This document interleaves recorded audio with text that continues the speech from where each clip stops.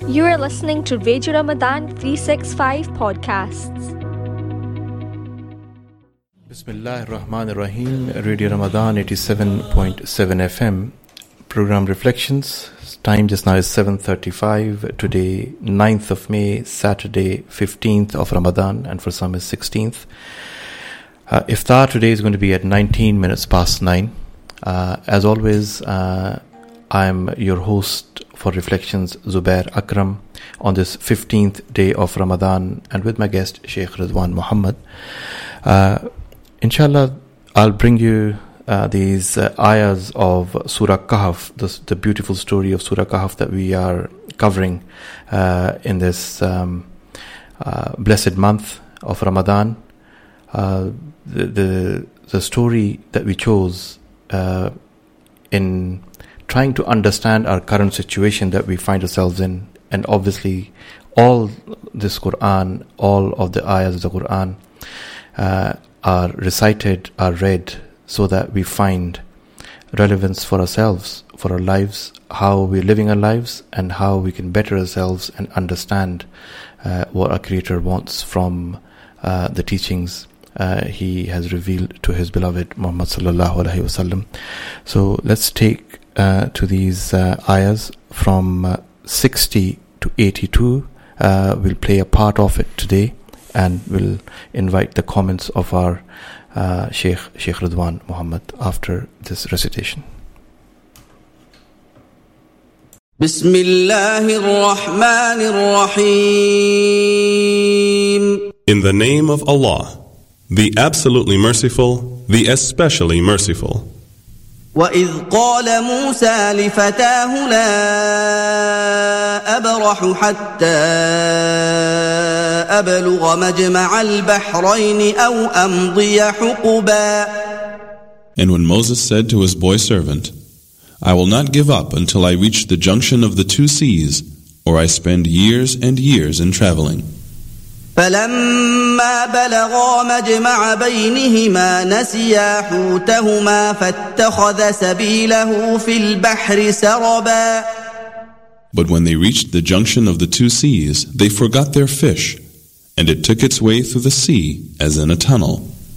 فَلَمَّا جَاوَزَا قَالَ لِفَتَاهُ آتِنَا غَدَاءَنَا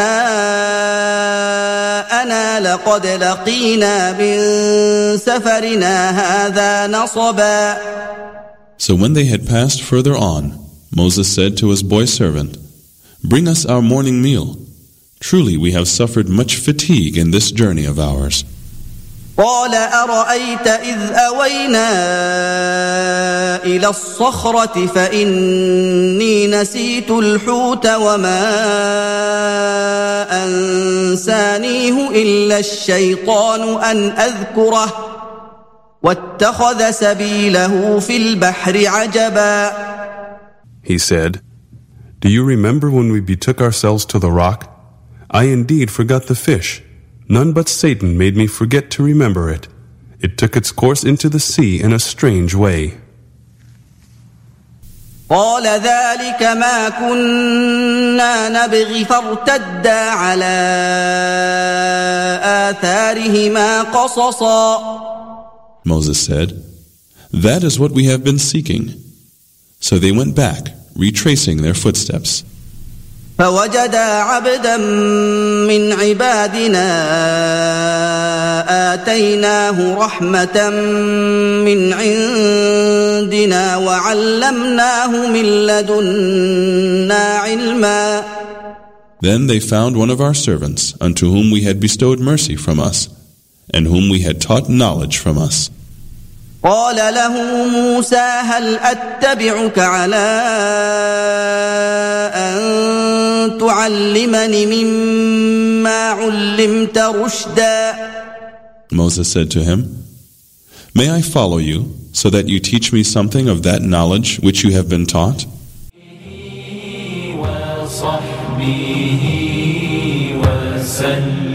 Sadaqallahu al-Azim. So these were this is the first part of the section that I wanted to cover last time, and I think we only got two of the ayahs properly covered. And inshallah we'll have some more comments from Sheikh Ridwan on this one. Assalamu alaikum, Sheikh. Wa alaikum assalam wa rahmatullahi wa barakatuh. Sheikh, welcome to this program on Surah Kahf, Reflections. People who are listening on Radio Ramadan, the normal frequency 87.7, 1530 medium wave, on our Facebook Live, our website, and also on iSyllabus website. We welcome you all to inshallah have another engaging session with Sheikh Ridwan. So Sheikh, these ayahs that we just heard,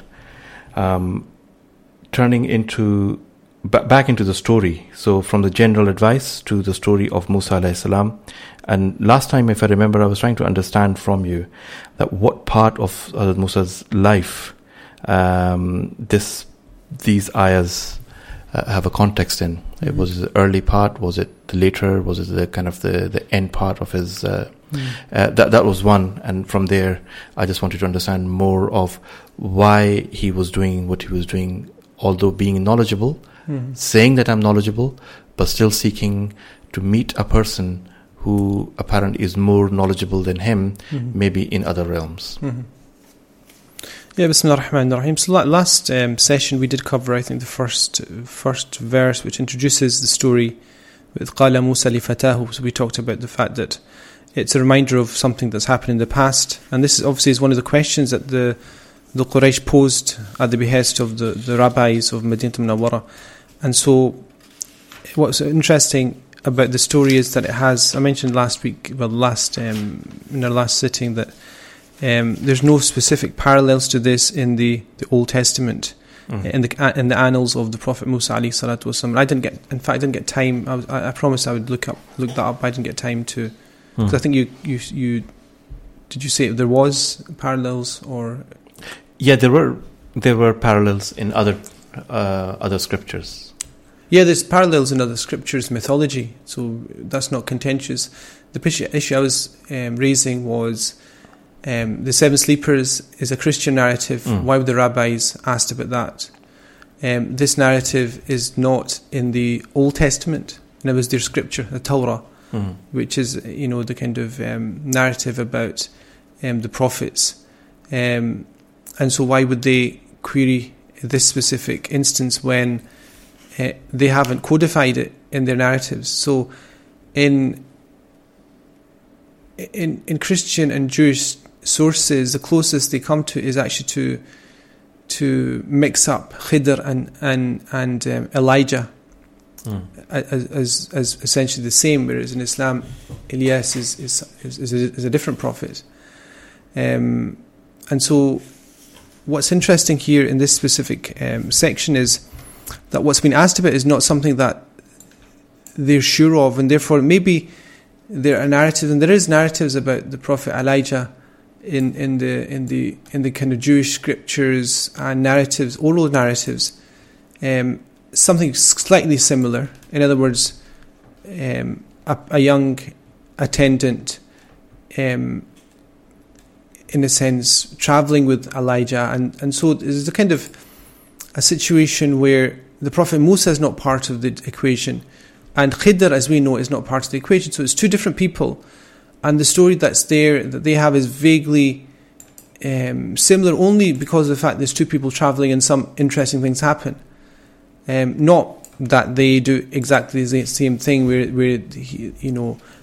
Khidr kills somebody or damages a ship. What we do have is a slight narrative about rebuilding a wall. But then that's not sufficient to say that the Quran is copying or mimicking a previous story. This is a completely new story. But Prophet ﷺ was accused that he copy-pasted. He knew stuff from other people and he's just narrating the story. Yeah, so this is something that the Quraysh repeated. They called it Asatir al-Awwaleen, the fables of the people of the past. So even the scriptures they consider to be fables anyway. But this is a kind of leitmotif of modern Christian evangelism against Islam, which is that the stories are essentially the same, but they're not essentially the same. They're actually very clearly different. And so whenever we look at any narrative of the Quran about something, you find it would obviously be speaking about the same things, because we accept the same things. So if we accept the Prophet Musa, we accept the Prophet Ibrahim, the Prophet Adam, the Prophet Isa, obviously if you accept them, you check their names, and also if you check their names, you check the details of their lives. But what happens in the Quran is it actually provides detail and information and focus which is missing completely in all of the stories of the previous scriptures, which then would say, well, why would it make that claim? It only makes that claim because it says they've been adulterated, that they've been changed or altered. And so the Quran comes and it really does baffle the mind of the listener who was listening at that time, because the rabbis are waiting for these answers, and when the answers do come after a period, they are given the story of the 7 sleepers, pointing out that we know it, and what's important in it is not what you think is important, it's what we're saying, which is it's a proof of the resurrection and the power of God and the power of people sacrificing themselves and their life for truth and for the worship of God.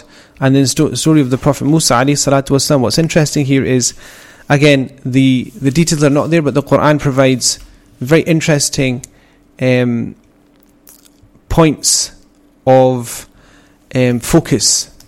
So, remember, this is about humbling the Prophet Musa alayhi salam. We talked about this process of humbling, which is, I said, is a process of elevating and raising and blessing the Prophet Musa alayhi salatu wasalam. People would say, it's humiliating, or it's educating, or it is disciplining. That is a way to say, well, look, he said he's the most knowledgeable, and God said, I'll teach you a lesson. You can take that narrative. Tanbih, as they call it in Urdu, tanbih.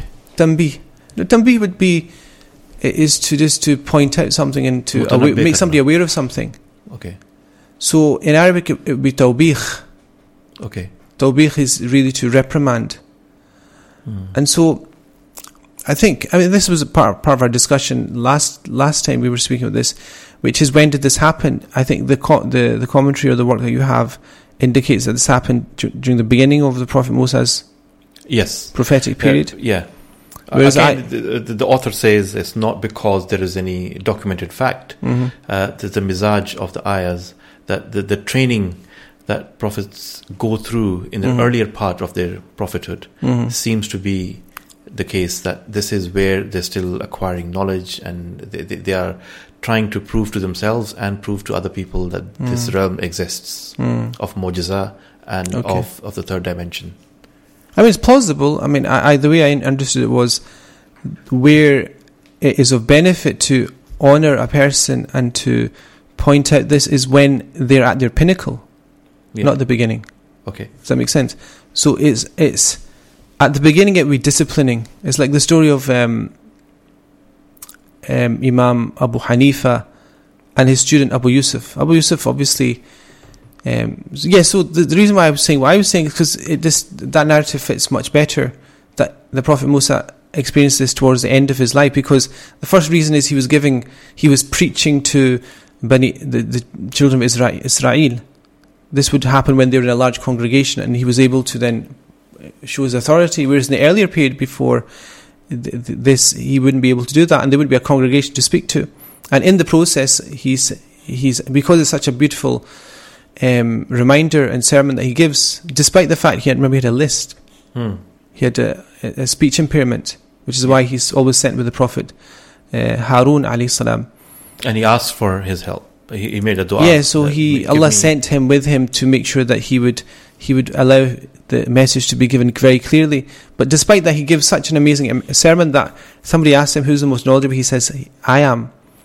And so it's also at the pinnacle of what your power is. You're told that even at that thing where you have a right to say, I'm the most knowledgeable now because I've completed everything, he's brought down for himself to learn. And what's amazing is he humbles himself to go on this journey. The thing I was saying, Abu Yusuf and Imam Abu Hanifa. Abu Hanifa obviously took Abu Yusuf, his student, under his wing at a very early age, about the age of, we talk about 11, 12, that kind of age. He actually prized him from his family by saying that he would gain more by studying sacred knowledge than being able to earn a living. His mother remonstrated and actually protested against Abu Hanifa and shouted at him because she said, my son's earning such and such amount every day at that young age to feed the family, to support the family, because they were poor. And Abu Hanifa said to his mother and to Abu Yusuf, he says, it may well be that you will partake in sweet pastries at the hand of the Khalifa if you continue on the path of sacred knowledge. You know the story.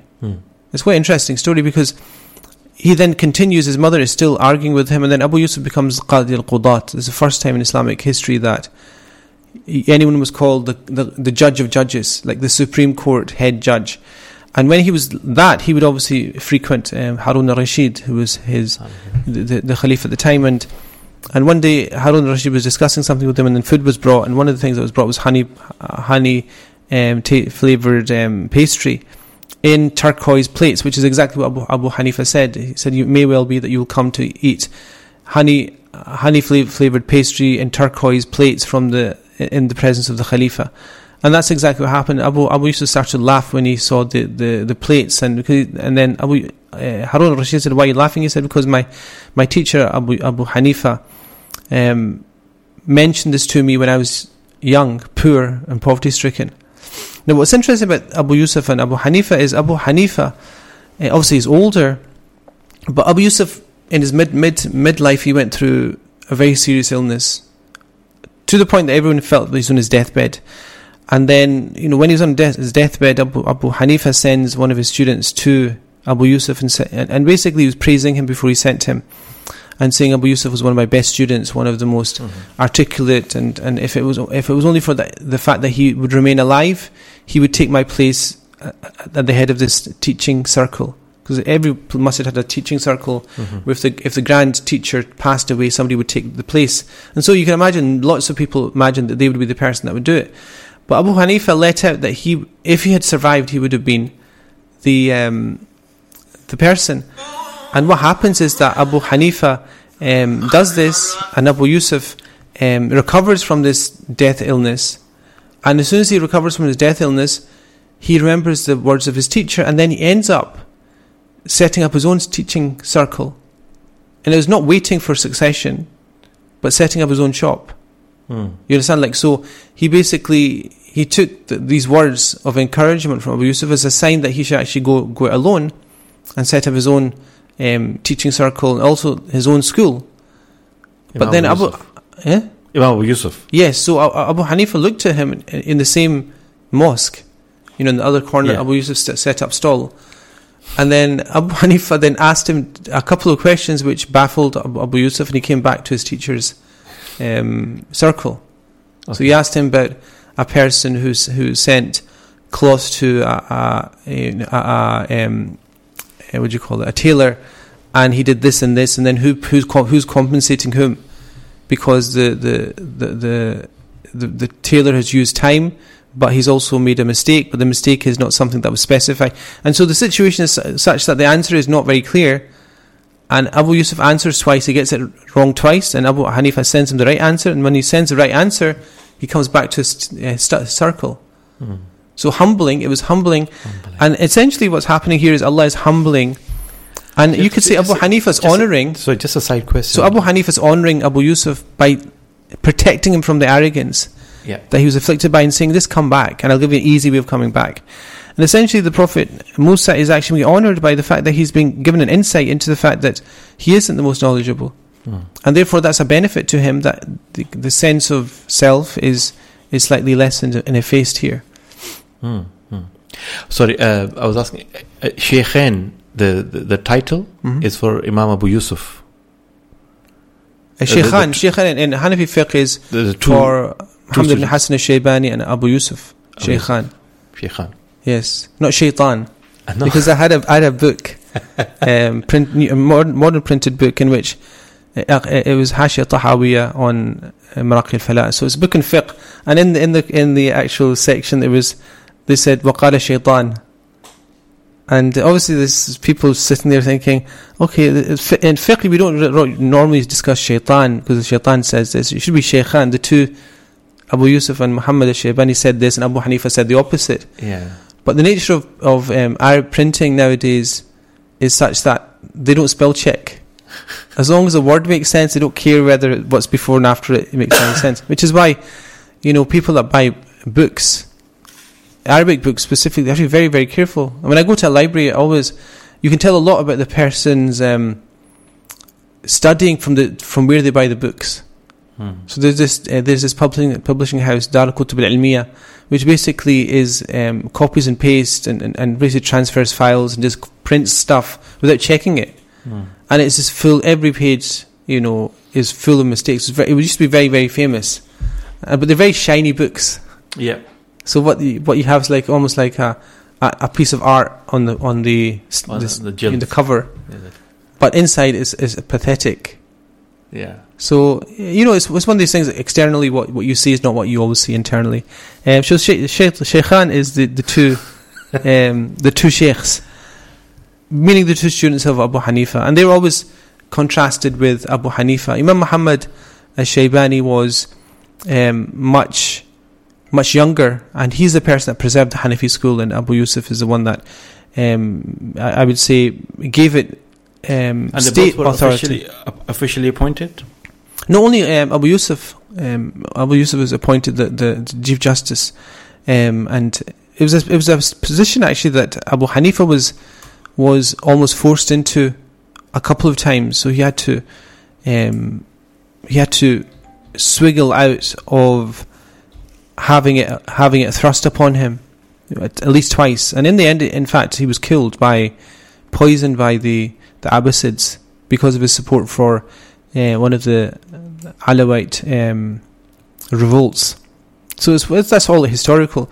But the point I was making here is that this is a humbling experience and a learning experience for Prophet Musa alayhi salatu wasalam. Then Allah says in verse 61, فَلَمَّا بَلَغَا مَجْمَعْ بَيْنَهُمَا, and when they reach the meeting place between the two seas, they forget their fish. And so all of a sudden you're thinking, where does this fish come from?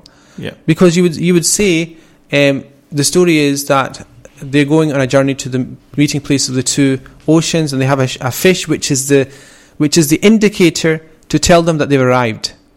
But none of this is mentioned. So this detail is all new from the Quran. None of this has any parallels. What we do have parallels about is the Prophet Khidr alayhi salam is considered. It also will come up when we talk about Dhul Qarnayn, because he's said in history of Tabari and others that he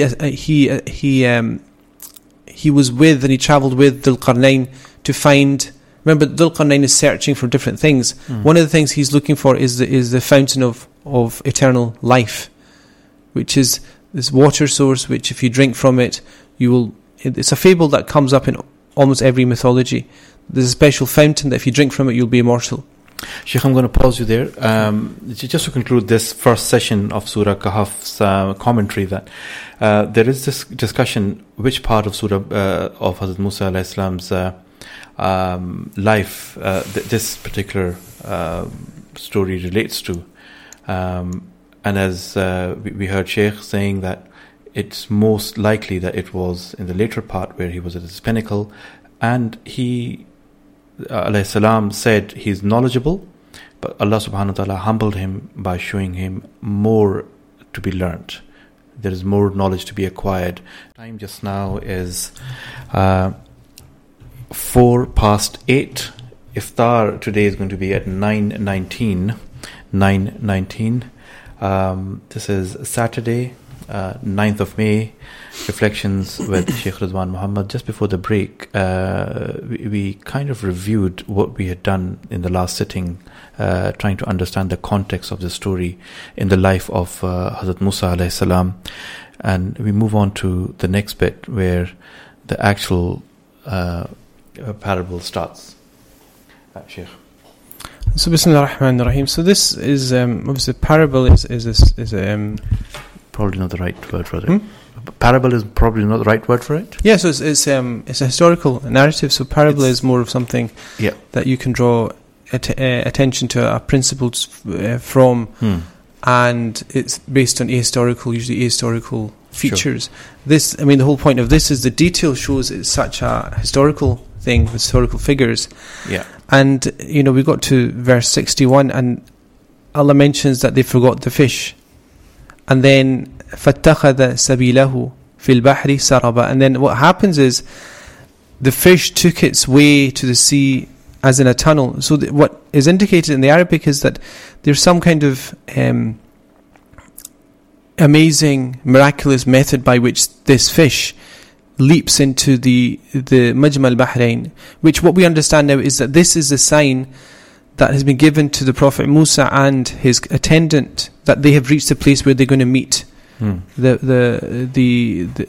personage of Khidr alayhi salam. And what's interesting is what I mentioned last week is before the teaching takes place, the humbling takes place, which is quite interesting. Before the teaching takes place of the teacher teaching, the humbling has already taken place. It's like, you know, in certain masajid, in certain Islamic architectural structures, the door to enter something is lower, so you have to bow down. So certain mosques in certain parts of the Muslim world, to get into the mosque you have to bow down slightly to get in. Is it a principle we should follow in our lives? What to? Self-humble. Self-discipline yourself in a way that you know that you're going to a place where you will be prominent, you will be sought after, you will be leading situations. Before you do that, you become mindful and place yourself in a situation that you become humble. I need to get an example of that, would you? So obviously you don't humble yourself in the meeting or in the humiliate yourself, or there's a whole pathway in Sufism which has been very controversial, which is you humble and humiliate yourself in public. So that's Sayyid Ali ad-Darqawi, by his teacher, he was a great scholar in Fez, and it was a scholar meaning he'd graduated illustriously. He had everybody studying with him, and then when he started to study the spiritual path on Tazkiyah, because he was obviously arrogant, his teacher Ali Jamal, he made him walk about in the marketplaces with a pile of hats on, for people to mock him. So he went to the same places where he would walk with honor and dignity. He walked with, almost like a somebody who's slightly eccentric or lost their mind slightly. So that humbled him, and also he made him work as a garbage collector in the same city. So you can imagine that was more to humble. That was more to teach that he had as a lot to learn. Growing up, we had teachers. I remember that they would ask us on a weekend to go and clean the filthiest part of the mosque. Just go and clean. Especially the wudu area in Pakistan. You have this, the moss, the green and you had to clean it. Yes. I don't know why they did it, but other than that, I can't. He's a famous footballer, plays for Liverpool. He's known to, in Liverpool, to clean the mosque toilet area. Yeah. I can't remember. I'm not very good at. I'm so sure somebody's going to text me right away. Because what's interesting is when I'm not sure about something to do with football, I see all these alerts on my phone. When it's a question of fiqh or aqidah or Islamic law or history, summun bukmun umyun. Yeah. Everyone's quiet. It shows people's priorities and their skill. I've got texts from last year and the year before, seconds after I've asked about something. You asked for the score. Not the score. No, it's also you forgot the name of a player. Yeah, or something like that. Because I just kind of a vague idea of somebody famous running about with a piece of leather filled up with air. But so that's humbling. I mean, that's a method of humbling somebody. And the thing is that the more that you care, this is why I said the perception of it being a disciplining or a telling off of the Prophet Musa, I think, is not correct way of looking at this, and it makes it very difficult to use the story in different contexts, because everybody can learn from this story. Everybody has a very clear discipline. Is just like you discipline a child. I think in the run of how you tell a story and how you inculcate a lesson, everybody understands that. But to the complexity of this is that it is of benefit to the Prophet Musa, and it's not even a humiliation of him, it's actually a raising up of his station.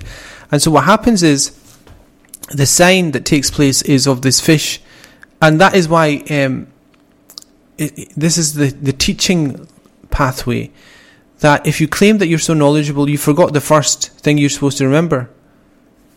You know, that's as if you send somebody for something important, and when they get there, they're sitting there and they don't even know what they're there for. I mean, so if you come and tell them what you're doing here, you said, "Oh, you sent me," and you say to him, "Well, why did I send you?" And he looks up. You know, right away the power dynamics is very clear. If you were disciplining or teaching that person something, it's clear that they need to learn.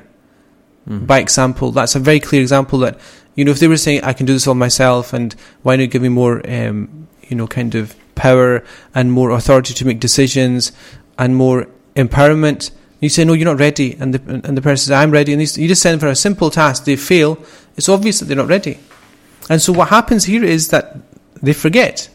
And that's what Allah says, فَلَمَّا جَاوَزَ, when they pass by this and miss it, قَالَ لِفَتَاهُ, he says to his servant, boy servant, "Bring us our morning meal. Truly we have suffered such fatigue in this our journey."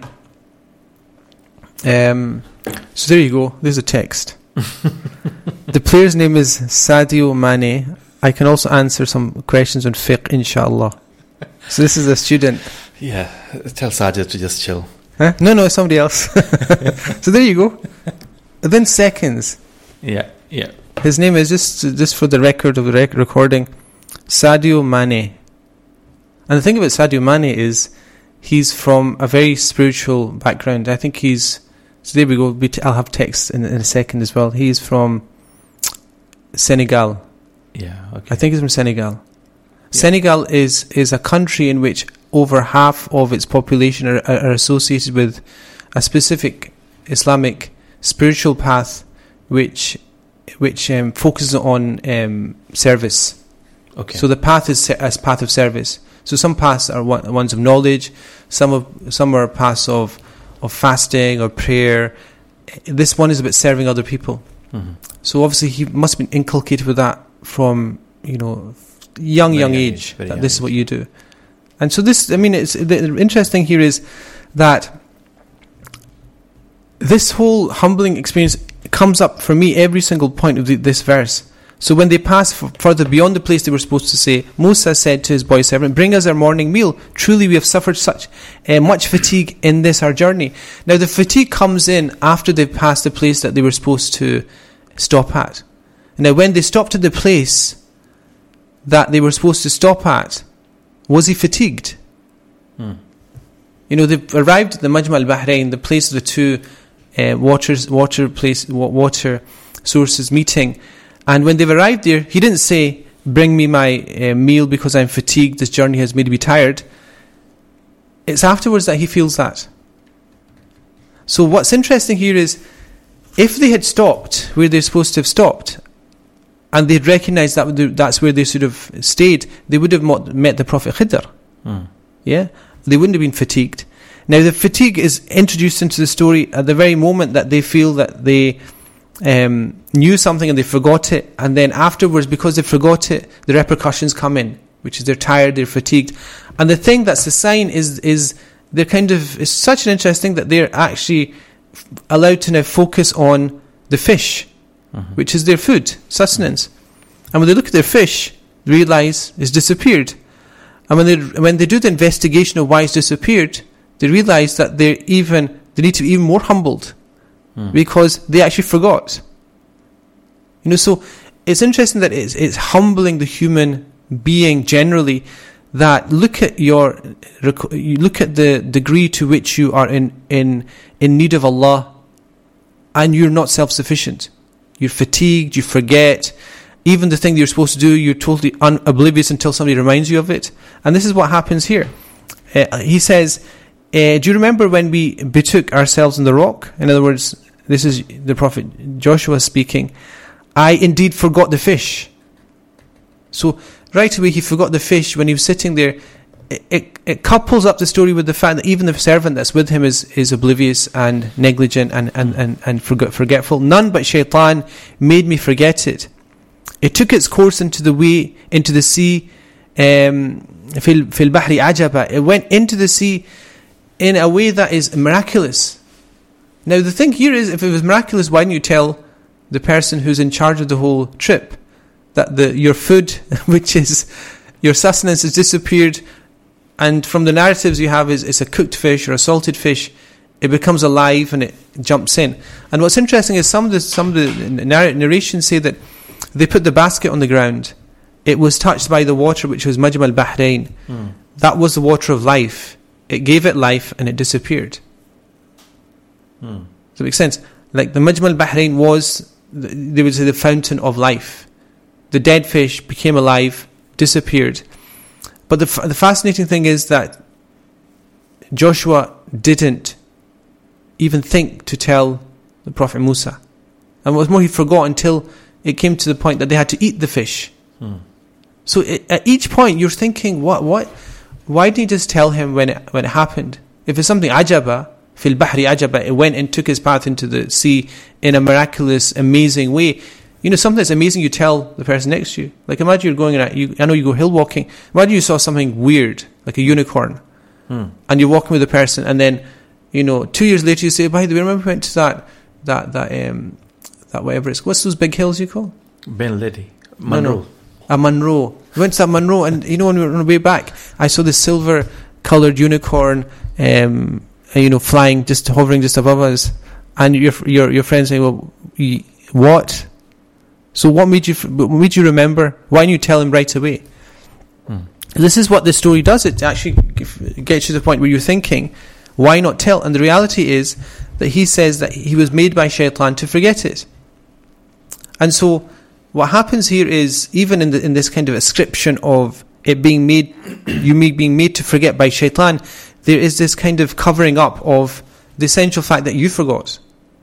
You can't just remind or bring in the shaitan for everything that is a feeling, because essentially what's happening here is you should have been able to remember. But forgetfulness is not in your control, or is it?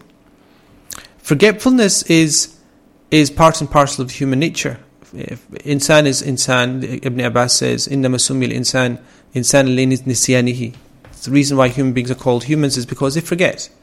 Certain people are hazir dimagh, right? Some are absent-minded. Yes, so some people are kind of aware of things, and some people are kind of negligent.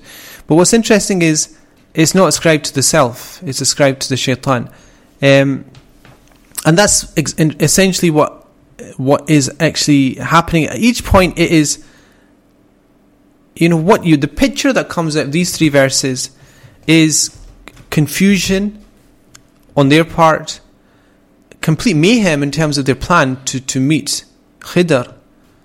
And it doesn't bode well for their claim, or the Prophet Musa's claim, that he was the most knowledgeable. So do you understand this thing of being humble just before you enter into something? And you asked, is it good to take that path? I didn't answer that question totally, because I went off in a story somewhere. So there we go. This is the fast kicking in. Forgetfulness. This is forgetfulness.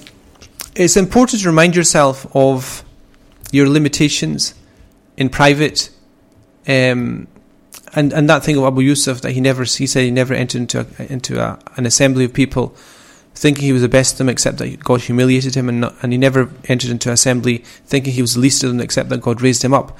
That's a personal thing that everybody has to do, which nobody needs to know about. And you won't see it on the person when they enter or do something, that this is what they did before they went. So it's not as if you come in with your head bowed. The Prophet, Sayyidina Umar radiallahu anhu, he saw a person praying, and he saw him, bowing his head down to the point his chin was touching his neck, and he hit him, and he says, your humility is in the heart, not in the neck. Yeah. So, sometimes we think, because the person is like grovelling, and you think that's a sign of intense poverty, but there's such arrogance there that is they have to hide it with this show of humility. And the opposite, There could be a person who's so majestic that you think this person's arrogant, and in fact it's a cover for the intense humility. Like some of my teachers, like Sheikh Abdul Razak Halabi, even when he was decrepit and old, he used to be carried in by 2 people into the class to teach.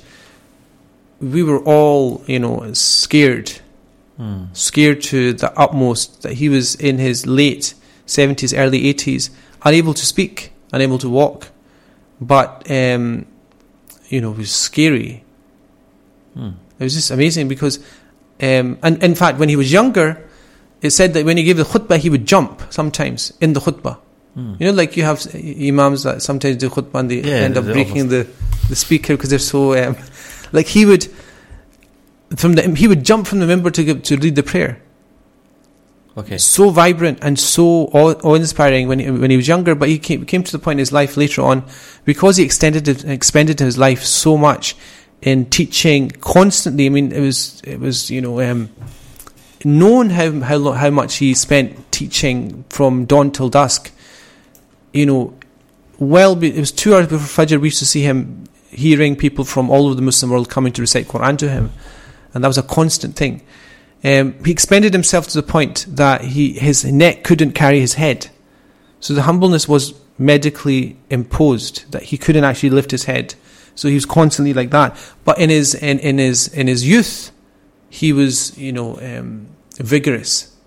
So humility is not something that is something you'd make a show of. And so what happens here is verse 63. We covered it about the shaitan. He says that shaitan made him forget. Then Musa says, this is what we had been seeking. What was it? The 2 things. One is the Majma al-Bahrain. That's what we were seeking. That was instructions. Was that.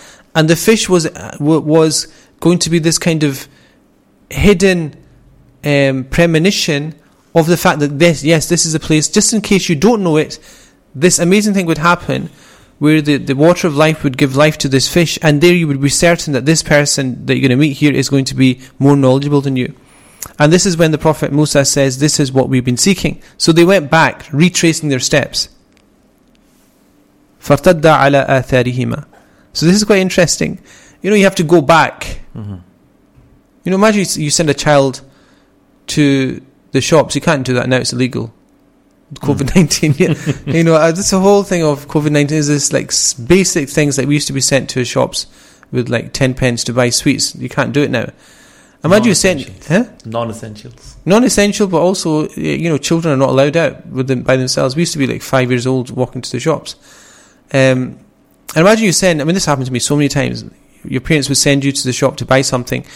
You would come back with lots of goodies, and then they would look at you and say, like, where's the thing I sent you? Aside from milk, eggs, butter, and then essentially what will happen is you'll be sent back.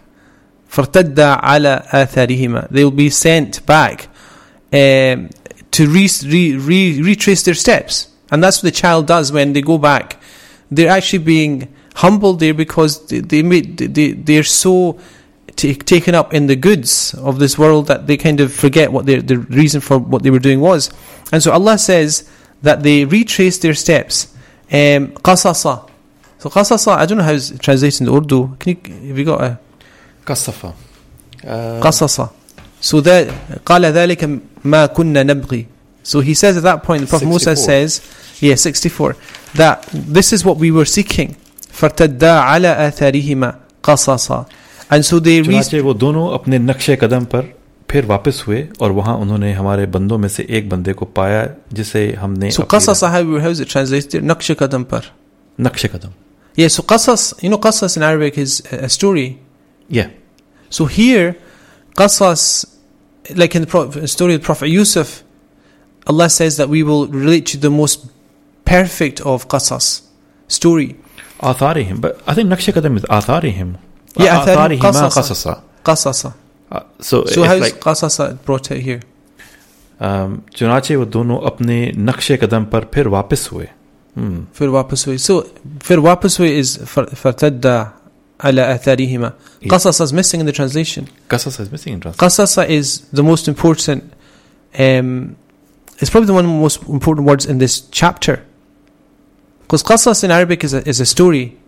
Now, why is a story so interesting? Qasas in Arabic, it means to, you have a shadow. You have a shadow. When you're walking, the shadow's following you constantly, isn't it? So, qissa and qasas is essentially, you read something which will become like your shadow for life. Like you're going to be drawing parallels with this. You're going to be using it to the point that it's now your shadow. The story is your shadow, not your shadow, but this will now be the new shadow that you have, which is the thing that you should be following and trying to, and step by step, imitate.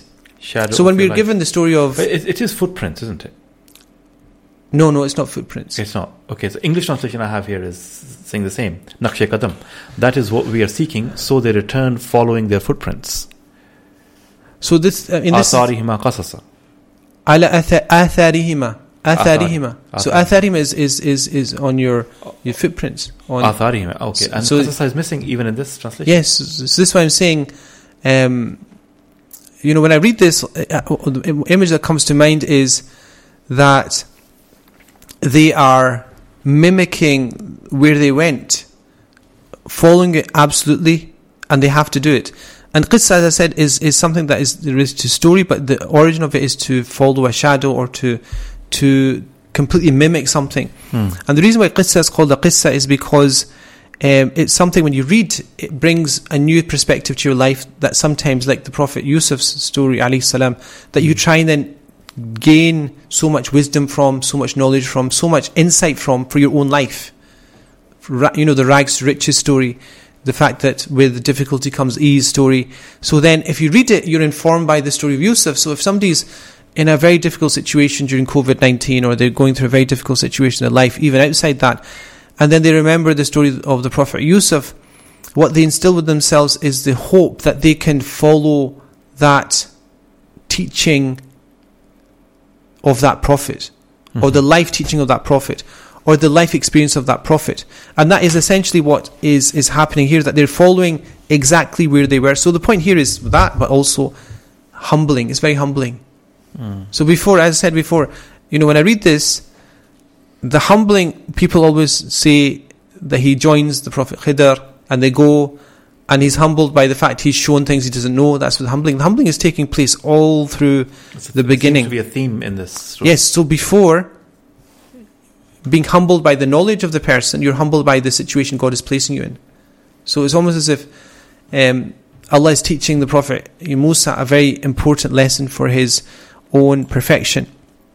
And then what happens is فَوَجَدَ عَبْدًا مِنْ عِبَادِنَا, and it's at that point, now they're ready. Imagine the story was, and when Moses said to his boy servant, I will not give up travelling until I reach the junction of the two seas, or I spend years and years travelling. And then it said فَوَجَدَ عَبْدًا مِنْ عِبَادِنَا, and then they found a servant of ours. Imagine they went and they got a plane ticket, airport they found, and there was no learning has taken place, no humbling has taken place before they've entered. The whole situation is, the dynamics is that the Prophet Musa still thinks he is the most knowledgeable. Apart from the fact God's told him there's somebody more knowledgeable, the psychology of the Prophet would be that I'm still the most knowledgeable until proven otherwise. Now, the moment that you have all these steps that take place before, it shows you that you've got a lot to learn, a lot to remember, a lot of levels of accomplishment to reach. Then obviously when you meet this other person, new learning. Before even you start your new learning, before you've been humbled. And it's like imagine you're a wood carver, a carpenter, and you think you're the best carpenter, and then you're told about a master carpenter in, say, Japan, and you go to meet him and you're saying, well, this is how I use the chisel and this is how I use the plane, and I've got 20 different planes, and then he asks you to do a simple task, and then it's very expensive wood, and you do it, and you actually go against the grain and you damage the piece of wood. And then the person the master takes off your hand and does it. Before even you've started to learn from him, he's humbled you to the point. The dynamics now is one very, very clear. And so essentially what happens is at that point they find Abdan min Ibadin at the same place. So at the Majma al-Bahrain, which is the kind of place where the two seas meet, and which is the kind of, we would, certain narratives would have it as the fountain of life. And then what happens is that they meet upon, Allah says, upon whom we've placed mercy. And what's interesting here is he's been given something. وَعَلَّمْنَاهُ مِن لَدُنَّا عِلْمًا. Been given mercy, but also he's been granted مِن لَدُنَّا, from our presence, knowledge. And so this is what is interesting, because you have the contrast very clearly of the Prophet Musa and his whole life, and his bravery and his fight against oppression, and kind of punctuated with this instance of claiming that he's the most knowledgeable, being humbled to the point that he reaches this person. And then the person is introduced by this very interesting, very simple explanation of his blessing from God. فَوَجَدَ عَبْدًا مِنْ عِبَادِنَا. He finds servant, they both find a servant from amongst our servants. آتَيْنَاهُ رَحْمَةً. We have granted the person mercy. مِنْ عِنْدِنَا. From ourselves. Not just mercy, but this is a special type of mercy. وَعَلَّمْنَاهُ مِن لَدُنَّا عِلْمًا. So everything that he's got is from God. So the source of it is not prophecy per se, it is almost direct inculcation of two qualities, one of which is mercy, which is the most overpowering name of God, of attribute of God, and also knowledge, which is one of the pre-eternal attributes of Allah subhanahu wa ta'ala. قَالَ لَهُ مُوسَى. And then the Prophet Musa says to him, هَلْ أَتَّبِعُكَ عَلَى. And this is what's interesting is, can I follow you upon something? Upon what? That you teach me something of that knowledge and guidance that you have been taught. And essentially, he comes in humbled and ready. The conversation could have been, Allah says that you're the most knowledgeable, let's see. The dynamics of the conversation could be completely different. But he right away has admitted off stage, off stage meaning off the stage of him meeting Khidr alayhi salam, that he actually is not the one that is going to be questioning anybody. He's not the one that's going to be teaching anybody. He's going to be the one that is learning. And so right away he just puts the cards on the table and says, can I follow you? Can I have the permission to follow you? So you teach me something of what you've been taught in terms of rushd, which is again guidance. And right away the response is, قَالَ إِنَّكَ لَن تَسْتَطِيعَ مَعِيَ صَبَرًا. That's the famous line in this story. He says to him, indeed, you will never be able to burden having patience with what I will do. إِنَّكَ لَن تَسْتَطِيعَ مَعِيَ صَبَرًا. مَعِيَ صَبَرًا. Yeah, you will never have the capacity to remain with me with patience. You don't have the patience.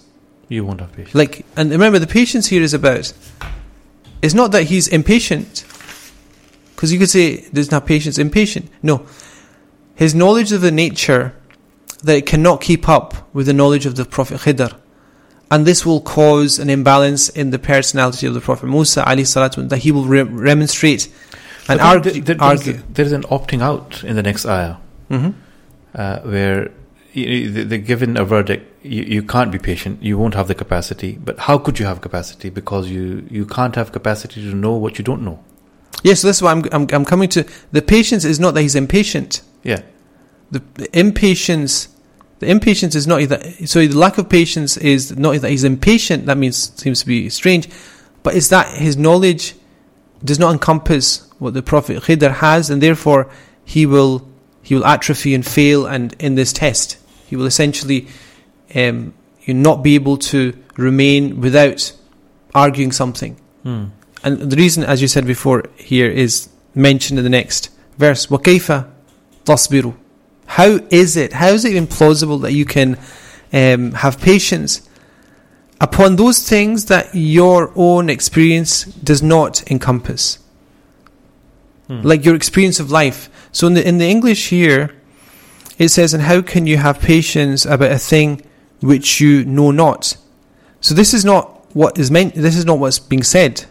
So this is a translation of. There's a translation you have here, which is, I think it's Yusuf Ali. And how can you? No, this is Pickthall, I think.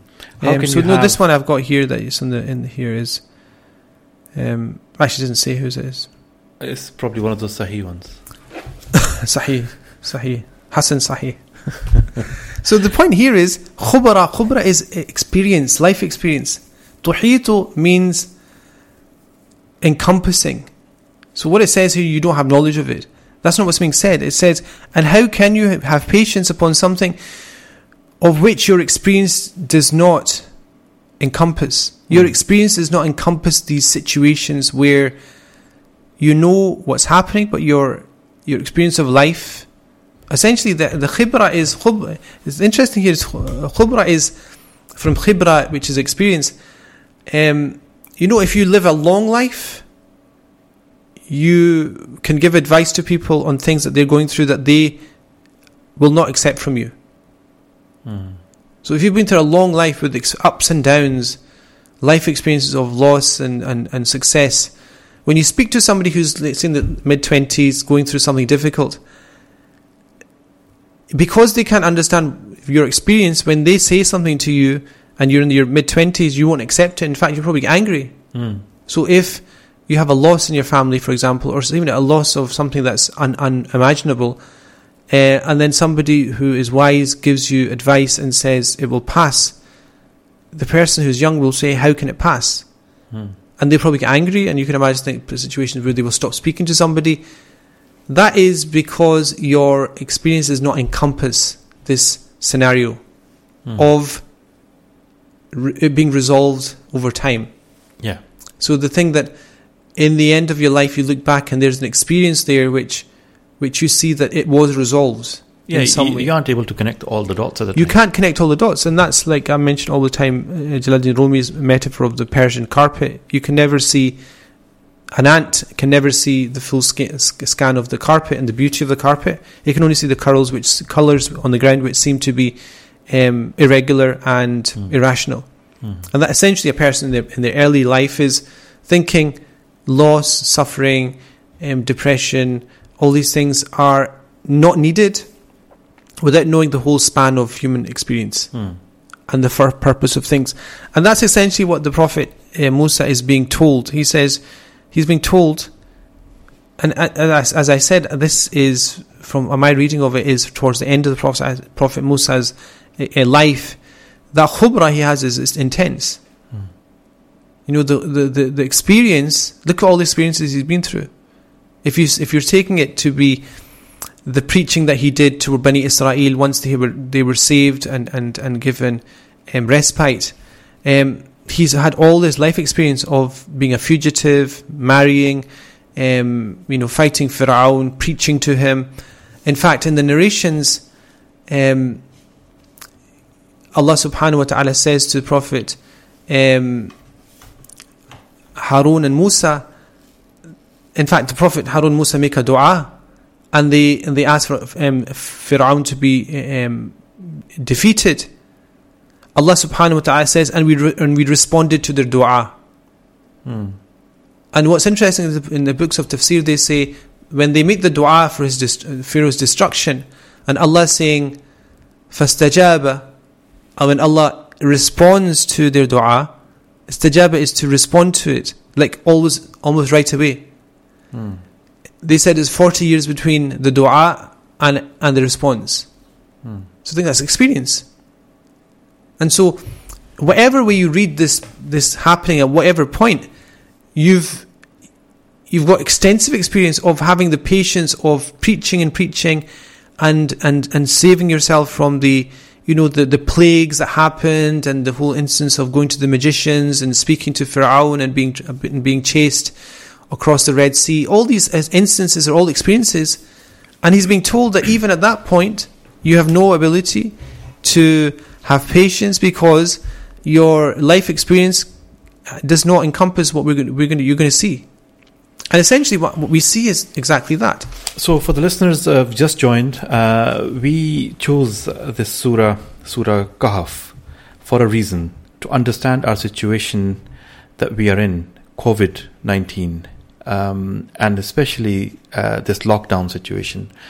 And I was promised that inshallah we'll be able to understand a lot of it that we don't understand, trying to make sense of the calamity that some people may term this situation as.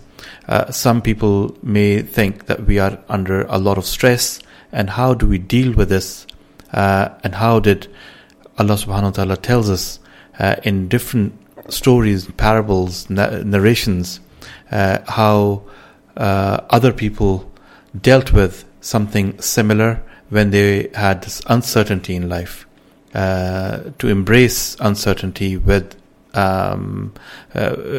valor, with iman, and with conviction.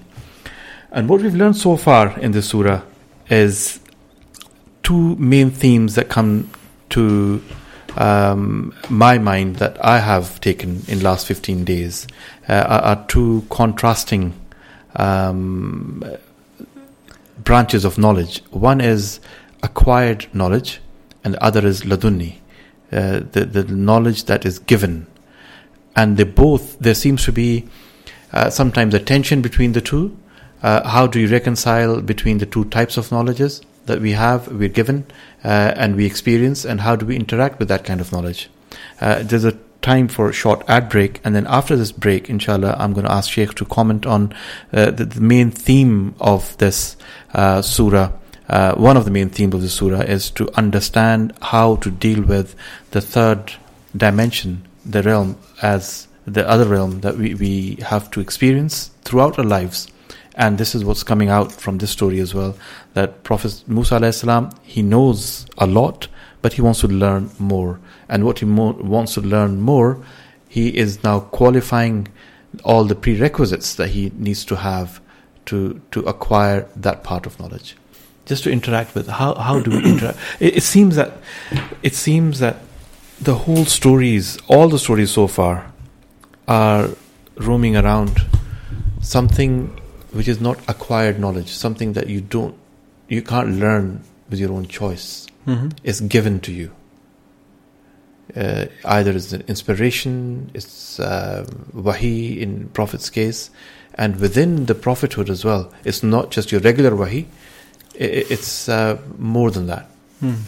Even they find it strange and kind of difficult to grapple. Mm. So ilm ladunni is a special term. It's different from, you'd imagine, revelation or inspiration, because revelation is obviously what prophets are given by an angel, and they are inspired by certain things to do certain things. So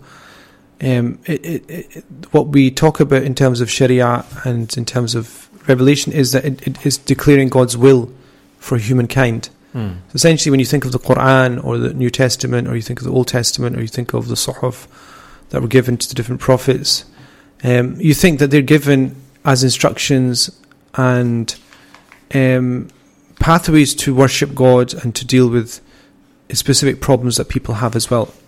So if you look at the Quran, the type of guidance that's there is guidance on worship, guidance on creed, guidance on even relationships with other communities, friends and enemies, inheritance. So these are all what we call Sharia, which is basically a pathway towards life, which is teachings how to regulate your life and also have a good connection between yourself and Allah subhanahu wa ta'ala. So these are all outward things. So when you worship, you're worshiping outwardly. When you are fasting, there's certain things you have to do. Sorry, you've just said this in passing, but it's quite a detailed concept. Good connection with yourself and good connection with Allah is Sharia. Yes, so that's essentially what Sharia is. So essentially, the reason I'm mentioning that is because when I come to speak about ilm ladunni, that's different. It's because normal knowledge we think of, which is acquired knowledge or even revealed knowledge. So acquired knowledge is what we learn. We go to university, we learn. We educate and we get certificates. Revelation is information that you're given, and knowledge that you're given from a divine source that helps you deal with your lives, which is given to prophets. So these are all things that regulate our lives, make sure that our responsibilities towards God and the creation are fulfilled properly. So in this context of COVID, you've got the same thing. You've got responsibilities to your human beings, which is restricting the contagion and spread of a specific disease. That's part and parcel of Sharia, that there's steps that you have to take. And in this month of Ramadan, with COVID, also there's a connection of how to worship Allah in that context as well. It's all outward, that you can pray in your house, and you should pray in your house, and you should take all these precautions. But there's also all these avenues to worship Allah anyway. That is all ilm, that is knowledge which is acquired either through learning or through revelation. Mm-hmm. So that is contrasted here with ilm ladunni, which is God's source knowledge. Ladunni meaning from God, almost directly, which is almost like you would imagine to be, this story is about the Prophet Khidr. The kind of background to this is that they meet, as I mentioned again in passing, that they meet at the meeting of two seas or two water sources, which are then sometimes understood to be the water of life.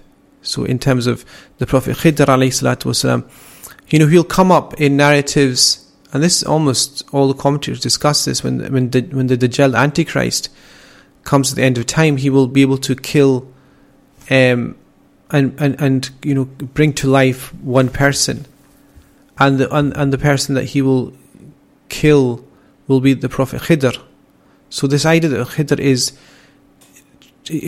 in a sense extended in his existence is something that's accepted by majority, I think, of Sunni scholars anyway. And how's that happening? It comes from the source of his life, which is a water source which gives eternal life. So himself and the Prophet Ilyas are considered to be still alive. So this is something that's kind of understood. But ilm ladunni is, again, not part of life, it's part of knowledge, which is special. So this life is special because they're given a life source which is extended. But also their knowledge of Allah and the knowledge they're given of how the creation works is a special type of knowledge, which is beyond the type even of revelation, even beyond type of, obviously, of information that we have, which is essentially the dimension of the mechanics behind the scenes of how and why things take place, which is the whole realm that we don't understand. So, you could have books in my library, you have books on tafsir and hadith and all these things, and you can investigate and you can think, and it's all muktasib, it's all understood through even language. If you read the Quran, your commentary on the Quran is going to be based upon language mostly, and that's all acquired. If I know a word and its background, it's because I've kind of studied it and remember it.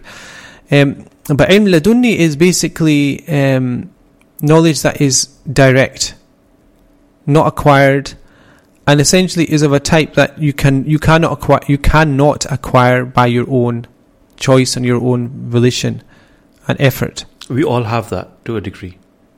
No, we don't. Ilm ladunni is special, gifted knowledge. So ilm ladunni always comes with it this idea that it's a gift from God. Because it's ilm ladunni is related to God-centered knowledge or God's source knowledge. Yeah, but it could be knowledge on any topic. No. So what the idea here is, if you look at the actual Arabic and the expression that's like a phrase now. Min ladunni. Yeah. قَدْ بَلَغْتَ مِن لَدُنِّي. Yeah, min ladunni ilma. That's in the Arabic here. It's in the Quran. It's used in that construction. But let's have a look at this, because the way that it's actually so this is the Prophet Musa alayhi salatu wasalam saying, فَوَجَدَ عَبْدًا مِنْ عِبَادِنَا آتَيْنَاهُ رَحْمَةً مِنْ عِنْدِنَا وَعَلَّمْنَاهُ مِنْ لَدُنَّا عِلْمًا. And we have taught from ourselves knowledge.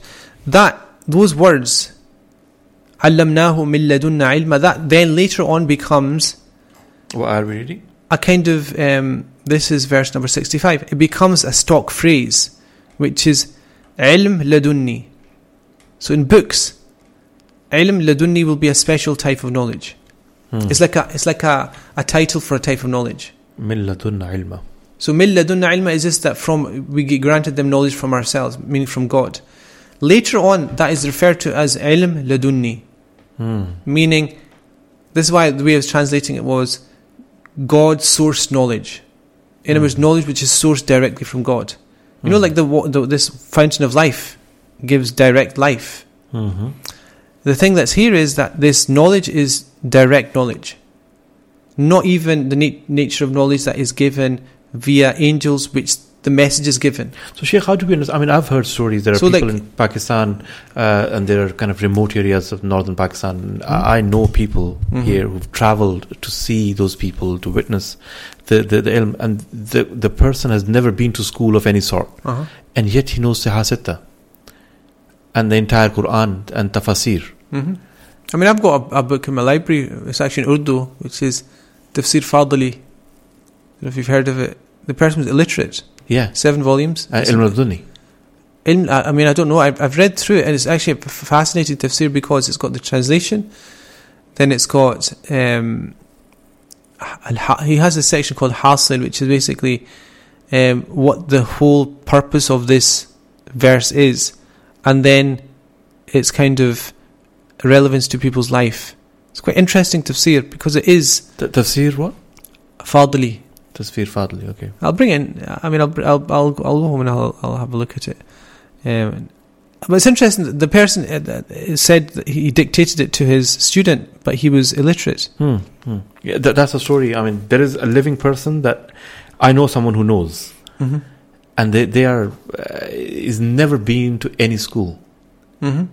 What's the? I mean, how do we interact with this kind of knowledge, this kind of person?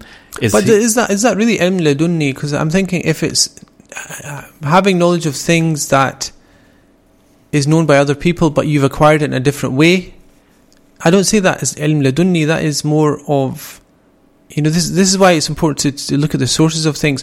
This may be a type of karama. It might be a type of gift from Allah, which is something that everybody else has, but they got it from a different pathway. But at the end of the day, it's the same thing, isn't it?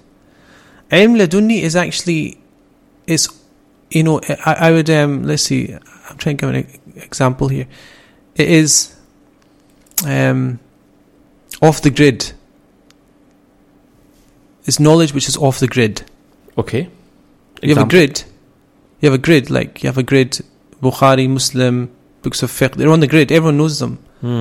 So we know these books. I know what you're saying. Okay, so this knowledge is off the grid. So that person who knows what's in these books could be a magician. That's a different source of knowledge. It's plausible that you can have magicians that... Yeah, that's one example of many other things that the person knows. Yes, that's what I'm saying. So you have to, when you explain ilm ladunni, we're talking about this is knowledge which you cannot know. Okay. This is off the grid. This is... As behind the wall. This is what the angels are pushing, the buttons that are being... levers that are being used to make something happen. That is beyond your capacity. Like Ibn Qayyim says that, you may have given sadaqah or charity and thought nothing of it, and the effects of that are being felt in another part of the world, and the effect of that would be so many amazing things. Ilm ladunni would be to see that happen. That you give the sadaqah and you can feel and see all that happening. So you can see that charity has helped that generation of people save themselves from this specific affliction, and when they saved themselves, they went on to do this and this and this, and the end result was the person became a prime minister or something. And that's what the story is about. Yeah, so it's essentially... he was able to see the cause and effect of a certain act. Yes.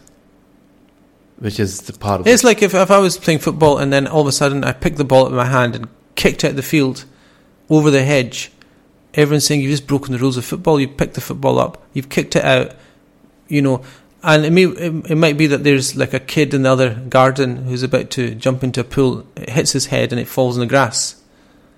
Like that is on the face of it, they're going to say, well, you're breaking all the rules, but The other face of it is that there's something that You see is it beyond your experience and beyond your knowledge. And you would know of it. Yeah, and you would know that that's part of it. But the interesting of the story of the Prophet Musa is, it's not our business to know that that exists. Okay. So we can live perfectly happy lives, and we are living happy lives. That's exactly what we're going to ask now. How much So let me, relevant? just in case I forget what I'm going to say. Yeah. I've actually forgotten. Inna lillahi wa inna ilaihi. So I was going to say something, I've forgotten it. So Yeah, so it's none of our business to know why this happens. The crux of the story is that it's not our business to know why that happened. This is what the teaching to the Prophet Musa alayhi salam was as well. Yeah, we our lives, are going perfectly well without having to delve into those specific things. In fact, if we delved into them, if you just think about it for a second, what that would mean if you knew the end results of each action you did, good and bad. So, if you did something that's outwardly not to be done but leads to a really good end, that means everybody would do that. Like you're driving across the road, you would smash into the corner of a car because you know that person was going to a specific place to do a certain thing and it didn't happen. But you can't live your life on that basis. Now, our lives go perfectly well with revelation and just outward knowledge. Our education from universities and information from those places is perfectly okay. The revelation gives us understanding of ethics and morality. Everything's going perfectly okay. Everybody lives by that. Everybody knows what the score is. Now, the Prophet Musa was just humbled by God to show him that there is something else in operation here which is beyond everybody's knowledge. Now, to know it, the benefit of knowing it is to know that there's always a wisdom to something you cannot at this moment understand. That's the basic take-home message of this whole story, is that things that happen that you will demonstrate against and object against, in the grand scheme of the wisdom of how the world works, there is a purpose to that. Now, that is a very difficult thing for most people to accept. In fact, most people to accept. Mm-hmm. It's the basis of most apostasy, in fact, in Christianity and Judaism, which is just saying, based on the knowledge I have, this does not make sense. This is unfair. This is terrible. This is gratuitous, and this is the opposite of what we think should be part of creation. And so it's almost as if the modern atheist has the same mindset as a person that says, I'm the most knowledgeable. Because they're saying basically that, based on what I know, it's immoral to have illness. It's immoral for God to create suffering. It's immoral for God to allow these things to take place, or allow a criminal to do a certain act or whatever. It's immoral, and therefore it shouldn't happen. Now, the whole point is there is a wisdom behind everything that happens. Mm-hmm. There is a sense of criminality and oppression. It happens for a very specific reason, that human beings are created free. So how do you understand in this COVID? I mean, the thing about COVID is, people will say, why did God allow a disease that doesn't differentiate between the pious and the impious, and the young and the old, and the sinner and the saint? And essentially the answer would come back is, these things don't come out of a vacuum. They come out of actions. They come out of choices. They come out of specific policies. They come out of life experience. So COVID, for example, came out of a whole series of events which led to what we have now, which is now going to be a whole series of other events. Like this COVID-19 is, one manifestation of a number of coronaviruses. There's a whole series of coronaviruses. This is one, but there's going to be many more. And the thing is, you would say, well, why is God allowing all these coronaviruses to spread and to affect and to disrupt the human life? And you separate loved ones from their loved ones, and all the things you can talk about day and night. But you've said it is a result of what we have done as a human race. I mean, essentially, it is look at the environment and look at, especially in China. I mean, look at the inception of this is based upon food choices that were not choices of the Chinese people initially. I mean, in ancient China and until modern, until the late 60s, Chinese did not essentially eat the types of animals that they eat in certain parts of China. So certain delicacies that are now prevalent in parts of China, they were not delicacies. They were considered to be the same thing as we consider them to be, which is obnoxious. Mm-hmm. So eating bats, eating dogs, eating types of wild animals in wet markets.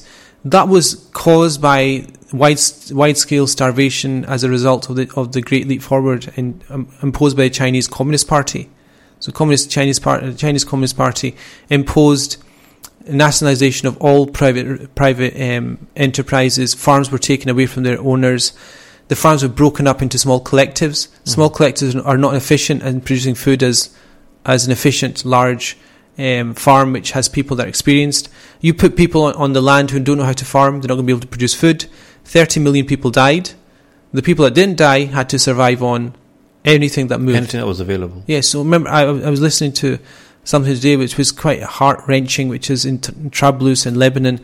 Certain families are searching out stray cats because Lebanon, it seems to be fairly developed, but the nature of the economy now is such that the lockdown has created such a need for food that even I know in certain parts of Sham that was the case as well.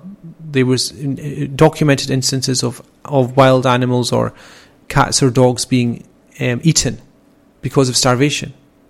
And so you're thinking, how did that happen? It happened from very specific choices. And so the thing is, you cannot blame God for the free choice that we've been given, based upon which we have our vanilla ice cream and pakore, and we decide where we're going on holiday, and then you decide how to order society, and you decide how to torture people. You can't all of a sudden take free will out of the equation and impose upon God the fact that He's not going to create human beings that have the choice. So I'm not responsible for it. I did not make the choice of what that was made like thousands of miles away. Yes, absolutely not. But you live in the realm of cause and effect. Now, your responsibility is to stop that. Like there's a whole, when they found out about the earliest coronaviruses, they knew that they sourced themselves from wet markets in specific parts of China. The responsibility of leaders at that point was to take action. And if they don't, they're responsible. So the responsibility goes at all these different levels. So if you say, okay, I'm not responsible for it, so I'm going to opt out. Okay, you have to do that for everything. Like you have to opt out everything that you didn't have a direct part in creating. And it becomes very messy the moment that you say, okay, that specific thing which I don't like, somebody else might like. Like even in a situation, take the COVID situation, I can imagine there's CEOs in the world loving the current context. Like Amazon CEO has increased in wealth by 24 billion in a couple of weeks. Net worth. Like, crocodile tears if he says that he's feeling sorry for people. There's medical research facilities that are, thinking this is where we plough in all the grant money for seeking vaccines. So, it becomes very grey when you look under the surface of what is happening. You can imagine, this is an extremely controversial thing, but environmentalists, I've spoken to a number of people that I know that are avid environmentalists, say this is the best thing that's happened to the earth. It's breathing, pollution's down, people are sourcing local food. So, we're thinking, and it's easy to think that this is a situation that everybody could agree with is a difficult situation. But you will have, at the extremities, people that will say it's not a difficult situation. And so how do you decide? Do you take a majority vote to decide which one is the correct option or not? And that's the learning we get from this part of the surah. Yeah, min ladunni, which is there's a wisdom behind how creation is set up. You just need to have to trust in that. Yeah, but there comes responsibility. Because we'll look at the stories, then it'll be much clearer how this works out. Yeah.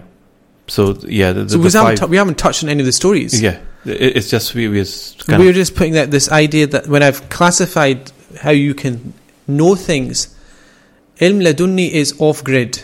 It's off the grid knowledge. Al-Bukhari, Muslim, having fantastic knowledge about Arabic language, having all these things. This is on grid. This is on the grid. This is the 4G, 5G, whatever it is. This is something everyone can access. It's just how clever you are. So you have scholars that can memorize everything. And the scholars that can memorize nothing. Our teacher, Sheikh Salih Farfour, somebody came to him and memorized the Quran. And he felt he'd done something amazing. And it was amazing. But he said, he basically said that another copy has been added to the shelf. If you memorize the Quran, essentially what you've done is added another copy of a person who's memorized the Quran. What he was saying was not what people would think is he's belittling memorizing the Quran. He's saying the Quran, when you memorized it, it will sit in this shelf unless you do something with it. He's basically saying, look, okay, big deal. Big deal you memorized the Quran. So there's people that know things inside out, but the point is that ilm ladunni is something off the grid that nobody can access. This is from God, by the permission of God, and it's intuitive, and it's essentially very close to what we call firasa as well. Firasa is tied in with ilm ladunni, which is intuitive knowledge, which is process. So firasa is all of us can have. Mm-hmm. Any one of us can have. Yeah, so it's a subsection of ilm ladunni. Ilm ladunni at its widest level is understanding the wisdom of things, the essential end result of something. And firasa is insight. Firasa is more insight, intuition that you get, which is inspired by God to anybody, and most specifically to people that are given to obedience to God. So the Prophet said, "Ittaqu firas al-mu'min." So be wary of the firasa of the mu'min, the believer. So the firasa has to be of a believer. And that is, فَإِنَّهُ يَنْظُرُ بِنُورِ اللَّهِ. He looks by and sees, or she sees by the light of God. We understand that that's ilm ladunni from a perspective of intuition. But ilm ladunni from this perspective, which is this story, is about the ultimate purpose and cause of things. It's essentially, children, they love asking why, because they're inquisitive. So we're getting up. Why? Because we're going to have breakfast. Why? Because your body needs nutrition. Why? Because the cell structure is created in a way that it requires you to expend energy, which means you have to take in energy. Why? Because you have to live. Why? Because you have to do good actions. Why do we have to? The why just keeps going. The ultimate why is what ilm ladunni is. It is basically, why do we exist? So we can say, to worship God. Why? Do you understand? It constantly goes. Ilm ladunni is telling you that why is only answered by ilm ladunni, by firasa, by the insight. Ultimate why of suffering. There's something when it clicks that wow moment, the light bulb. Yeah, but you won't have a light. You won't say wow because ilm ladunni is not given to people that say wow. Okay. Inside, it's this. In fact, ilm ladunni is not sought. Ilm ladunni is not. You don't say, okay, fantastic, I'm going to go and find ilm ladunni. That you're never going to get it. If your purpose is to get ilm ladunni, you're not going to get it. Sure. And when you get it, that's the case with most things in life, isn't it? No. Ilm ladunni is not given to a person that seeks it, and also ilm ladunni, when the person gets it, doesn't really care for it. True. And that's why somebody asked me this actually actually didn't ask me, actually shouted at me. Not shouted at me. Basically, yeah, they were saying that if there's people on earth that can, whose du'as can be accepted right away, where are they? What are they doing now? And then it's ilm ladunni. It's essentially ilm ladunni. If you know why, you know that everything is perfect. True. That's if God's allowing it to happen. There's an ultimate purpose in terms of our test, the test for human beings as a species. That if the person makes a dua, Allah, COVID, and airplanes flying, people on Umrah, Hajj, going to the clock tower and having their whatever burger it is, and mashallah, and everything is mosque filled. Is that essentially why God has done this? Subhanallah. Do you understand? Yeah. So there must be a purpose that God has done this. And so Laduni is that if you prayed for God to alleviate it, you're essentially saying that God has got the balance of testing and rewarding wrong. This kind of balance of reward and test and tribulations, that at this point God has got it wrong. If you look at where the world's going, you could argue that it's actually just underplayed, because look at the nature of economy, look at the nature of multinationals, look at the nature of oppressive governments, look at the nature of industries that basically, the way that we basically, rape the developing world of its resources to satisfy our needs, and the way that multinationals are allowed to have such power that even governments are kind of a minuscule process in decision making. At that point, you would want to shake up the world a bit better, or a bit more. देखा है जो कुछ मैंने औरों को भी दिखला दे. That's what Iqbal said. I think we'll stop at that. देखा है जो कुछ मैंने औरों को भी दिखला दे. Yeah. I've seen something that's unimaginable, and let other people know about what I've seen. Subhanallah. Yes. So he knew something. End of another reflection with Sheikh Ridwan. Inshallah, we'll be back tomorrow at 8 o'clock instead of 7:30. So tomorrow reflections will be at 8 until iftar time. I'll leave you with a request of du'as. Assalamu alaikum wa rahmatullah. Thank you for listening to Radio Ramadan 365 podcasts. Make sure to visit our Radio Ramadan website at rr365.co.uk to access all of our podcasts. Stay tuned on our social channels for future content.